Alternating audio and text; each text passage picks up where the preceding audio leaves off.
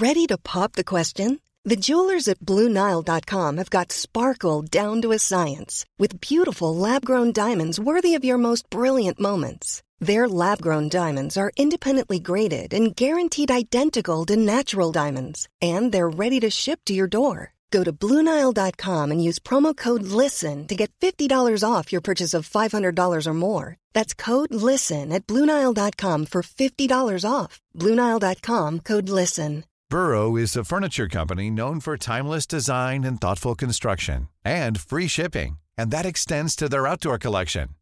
Their outdoor furniture is built to withstand the elements, featuring rust-proof stainless steel hardware, weather-ready teak, and quick-dry foam cushions. For Memorial Day, get 15% off your Burrow purchase at burrow.com/ACAST and up to 25% off outdoor.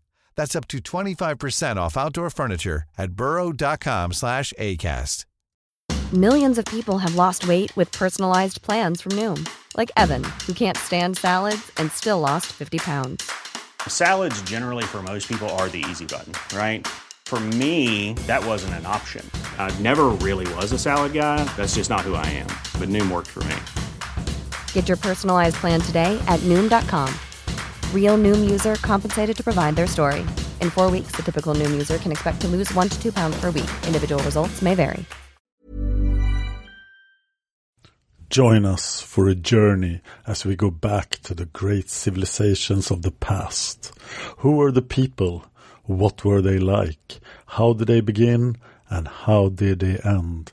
Let's find out on episode 75, 9000 BC.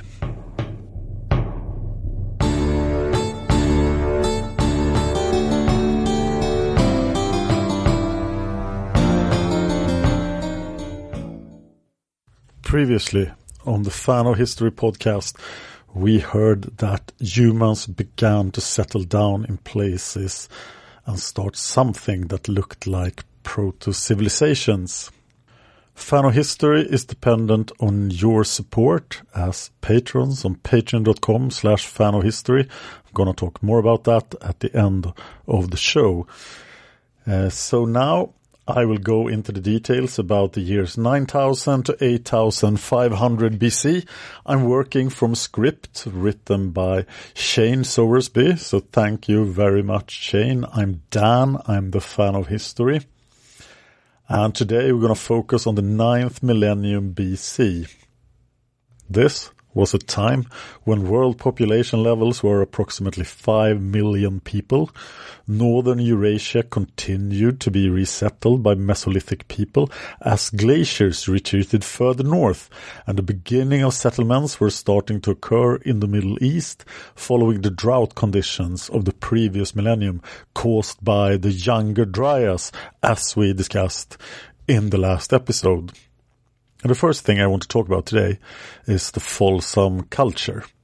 It existed from 9000 to 8000 BC. The gradual warming and retreat of the glaciers following the end of the Younger Dryas caused environmental changes that led to the extinction of the mammoth and other megafauna in North America. This led to changes in strategy in regards to hunting, technology and social organization of hunting groups. In 9000 BC, the Folsom culture replaced the previous Clovis culture and their ways of life. In Manitoba, the warming trend had a major effect on vegetation. Lake Agassiz, that had appeared and caused the Younger Dryas, as we discussed in the last episode, still dominated the southern landscape, changing its shape and extent frequently in response to the retreat of glaciers over thousands of years. On land, grasslands expanded northwards, replacing the spruce forests that had been home to the mammoth. A much larger version of the modern bison, known as Bison antiquus, was found in these ever-expanding grasslands. The Folsom people had to adapt to these changes in conditions, and through modifications in weaponry, hunting tactics and resource use, they were able to exploit the grasslands by hunting the giant bison in large numbers, using thinner projectile points hafted onto spears. It was also believed that the first use of the atlatl, or spear thrower, was used to increase the length of the hunter's arm to throw the spear further with increased speed. Very little is known in regards to settlement organization among the Folsoms. Archaeological sites consist of numerous bone fragments and shipping debris that suggests short-term seasonal occupation. As for religion, discoveries of a large post mold, an antler float, prodigal point and butchered dog remains at the Jones Miller site in Colorado are reminiscent of the medicine post ceremony used among historic Northern Plains people to ensure a successful hunt. The next culture I want to speak about is the Maglemosian culture from 9000 to 6000 BC. This is an early Mesolithic culture of Northern Europe. It originates from the archaeological site of Maglemosi, probably Maglemossen, in Denmark, which was excavated in 1900 sharp by George Sarrault. These people lived in an environment containing forests and wetlands ideal for fishing and hunting, using tools made out of wood, bone and flint microliths. These include sharply edged spears and arrowheads made out of flintstone, as well as specific type of fishing spear known as a leista. Although some of these people may have settled down, the majority continue to live a nomadic lifestyle, albeit with the help of a man's best friend, the domesticated dog. Sea levels were still much lower than today, with Europe and Scandinavia landlocked with Britain via Doggerland for another 3,000 years or so. And when Doggerland goes down into the sea, it's going to be epic. I will tell you all about that in this series on prehistory. The next thing I want to talk about is Starkar. Starkar is 8700 BC.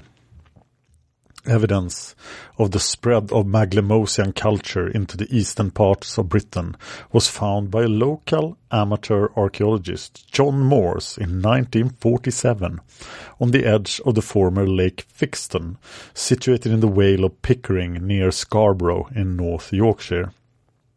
Radiocarbon dating indicated that the site known as Starkar was occupied on a seasonal basis between 8770 and 8460 BC, which places the site in the early Mesolithic period. Between 1949 and 1951, Sir Graham Clark carried out excavations of the site, finding barbed antler points that were used to hunt beaver, fish, deer or elk.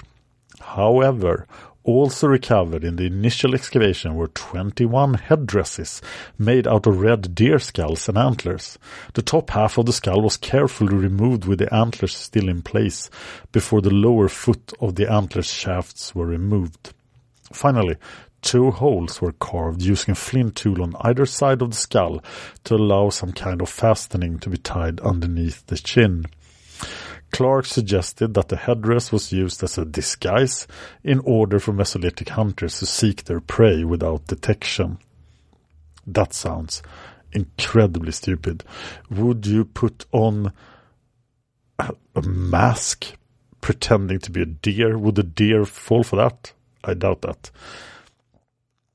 However, archaeologists today suggest that they were actually used for ceremonial purposes by a shaman or priest in order to fuse with the spirit of the deer. That I can agree on.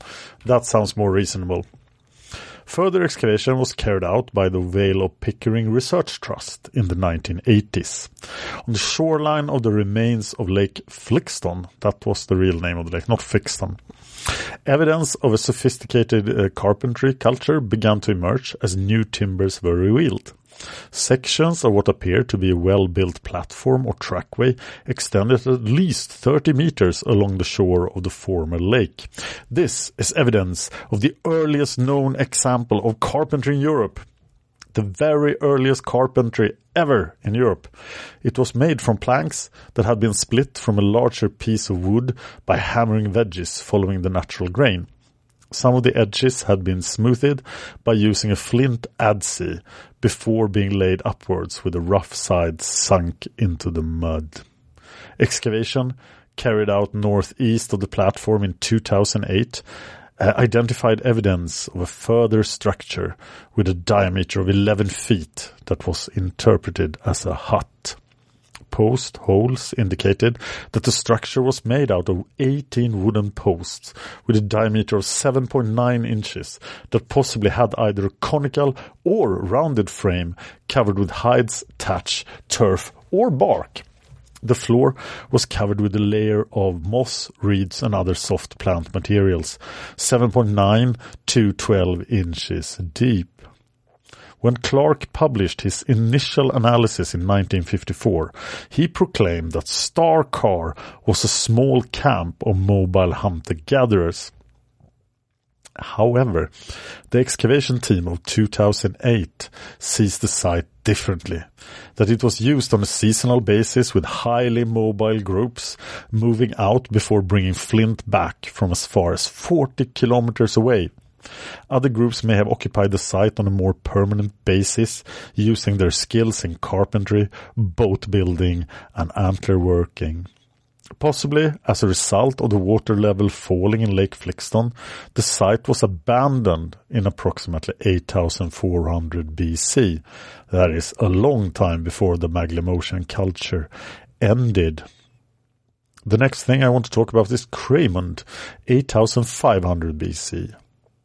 Moving further north to the banks of the Firth of Forth in southern Scotland, the earliest known remains of human settlement in Scotland were uncovered by the Edinburgh Archaeological. When you're ready to pop the question, the last thing you want to do is second-guess the ring. At BlueNile.com, you can design a one-of-a-kind ring with the ease and convenience of shopping online. Choose your diamond and setting. When you find the one, you'll get it delivered right to your door. Go to BlueNile.com and use promo code LISTEN to get $50 off your purchase of $500 or more. That's code LISTEN at BlueNile.com for $50 off your purchase. BlueNile.com, code LISTEN. I'm Sandra, and I'm just the professional your small business was looking for. But you didn't hire me because you didn't use LinkedIn Jobs. LinkedIn has professionals you can't find anywhere else, including those who aren't actively looking for a new job, but might be open to the perfect role, like me. In a given month, over 70% of LinkedIn users don't visit other leading job sites. So if you're not looking on LinkedIn, you'll miss out on great candidates like Sandra.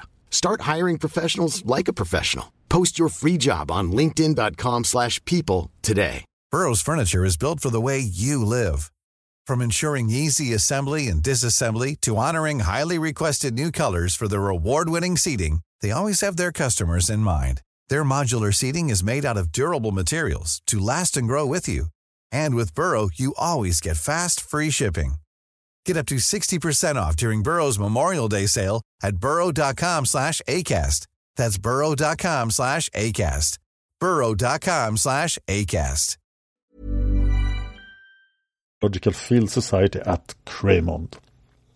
Originally searching for remains of a Roman bathhouse, the team found at the base of a trench chert stone tools and hazelnut shells that revealed a stratified Mesolithic site that had been uncontaminated by later usage. With help from Edinburgh City Council, Historic Scotland and National Museums of Scotland, the site was radiocarbon dated to approximately 8500 BC. This represented an ideal Mesolithic location for hunter-gatherers to access a wide range of freshwater and marine resources. Pits and stake holes provided evidence of an encampment in the area. Now, let's talk about pre-pottery Neolithic A. That is 8500 to 7600 BC. This was the first stage of the Neolithic period that covered the Levant and Anatolia between 8500 and 7600 BC. This time period is characterized by small circular mud brick dwellings, cultivation of crops, hunting of wild game, and unique burial customs in which the bodies were buried below the floor of dwellings. pottery was still not in use. Imagine that you are burying your grandmother underneath the floor of your living room. Archaeological sites are much larger than those of the preceding Natufian hunter-gatherer culture. Settlements are characterized by round, semi-subterranean houses with stone foundations and terrazzo floors. Upper walls were constructed of unbaked clay mud bricks with convex cross-sections. Small hearths were covered with cobbles. Heated rocks were used in cooking that led to accumulations of fire-cracked rock in buildings. Almost every settlement contained storage bins that were made either of stones or of mud brick. The most notable settlement is Jericho, the world's oldest inhabited city that was previously founded by the Natufians near the Ain as-Sultan spring in approximately 9000 BC. Under the pre-pottery Neolithic A period, the town grew to a population of between 2,000 and 3,000 people. Protected by 12 feet high and 5 feet wide stone wall that was used to protect against flooding rather than raids from local bandits. In the center of one of the walls was a tower that was used for ceremonial purposes, casting the shadow of a nearby mountain on the summer solstice to create a sense of power for the ruling elite. The culture is unique for its burial practices. Kathleen Canyon found no fewer than 279 burials underneath the floors and foundations as well as between walls. Later on, in the pre-pottery Neolithic A period, the skulls were dug up and painted for display. Oh, remember grandma that we buried beneath the floor. Let's dig her up and paint her skull. Stone tools consisted of blades struck from regular cores with sickle blades and arrowheads, continuing from the preceding Natufians. Axes and adzes appear for the first time. As people began to settle in settlements like Jericho, cultivation of domesticated varieties of barley, wheat, and wild oats were carried out that were stored in granaries. Despite this, hunting continued to supplement their diet until the mid-8th millennium BC, but with the granaries in usage, people could live in the same place all year round. And here comes a rough one to pronounce. Please forgive me, anyone who speaks Chinese. Nanshung Tu culture, 8,500 to 7,600 BC. The first Neolithic culture to emerge in China was Nanshangtu, a site discovered in 1986 in the Taihang Mountains on the western border of the North China Plain. During excavations in 1986, 1987 and 1997, stone tools including 5 slabs and 4 mullers were recovered, along with numerous pottery sherds. Radiocarbon dating suggests that the occupational phase of the Nangchuangtu site was between 8,500 and 8,000 BC. A further site at Donghulin on the Saitang Basin, 78 kilometers west of Beijing, was discovered in 2001. Dated to between 8,000 and 7,500 BC, the site contained pottery sherds, ground stone slabs, approximately 144 mullers, hearts, and 2 human burials. More than 10,000 bone fragments contained remains of red deer, wild boar, and black bear. But it was the discovery of the charred seeds of millet that would determine that this was the start of something new in Eastern Asia. It is generally understood that this was the start of the domestication of foxtail millet and broomcorn millet in northern China, where they became the most dominant plant food crops as opposed to wheat and barley elsewhere. Ancient starch grain assemblages recovered from deposits included carbonized residues on pottery sherds, as well as the aforementioned stone grinding tools. These residues allow for the fact that it proved that foxtail millet was cultivated for at least 2 millennia, during which time the crop was undergoing domestication, hence the start of the Neolithic period in China. And that is the end of Shane's script for episode 75. I have 8 more excellent scripts on prehistory by Shane. Thank you again, Shane. But when they are out, I have 1 script about the 690s BC, and then I'm out of scripts. So this podcast needs help. I need you to support it. I'm not charging for these prehistory episodes on Patreon, so please motivate me to continue after I'm done with the scripted episodes by becoming a patron, because the Patreon is per episode, so you don't pay anything if I don't make any episodes after I'm done with these prehistory scripts. The Patreon is at patreon.com/fanofhistory. I would really appreciate that. I have other podcasts that earn almost $500 per episode, and this one is at 11. But this is my oldest podcast, and I really, really love to do more about history. I may need other help as well. I do need advertisers. There are about 1,000 listeners to this podcast. I need scripts. If you think there's a subject on history you want me to cover, I am very open to do it if you have a good script. I also need a co-host. I do have one, maybe, but as I've learned after 5 years of podcasting, if somebody is perhaps your co-host, that doesn't mean much.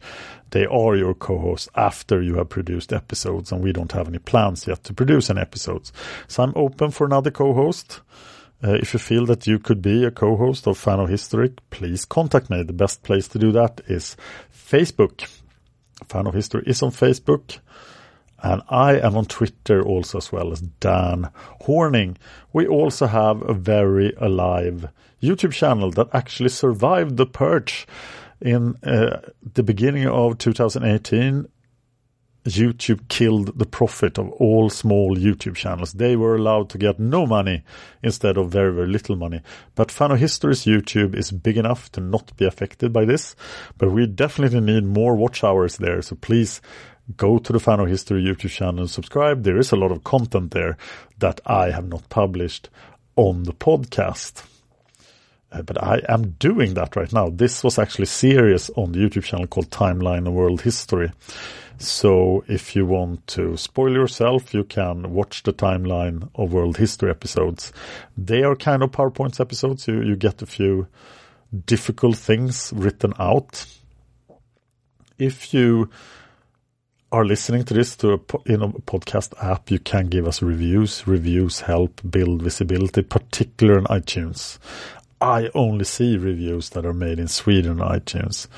So if you see any reviews on sort of American iTunes or something, please let me know, because I can't see that.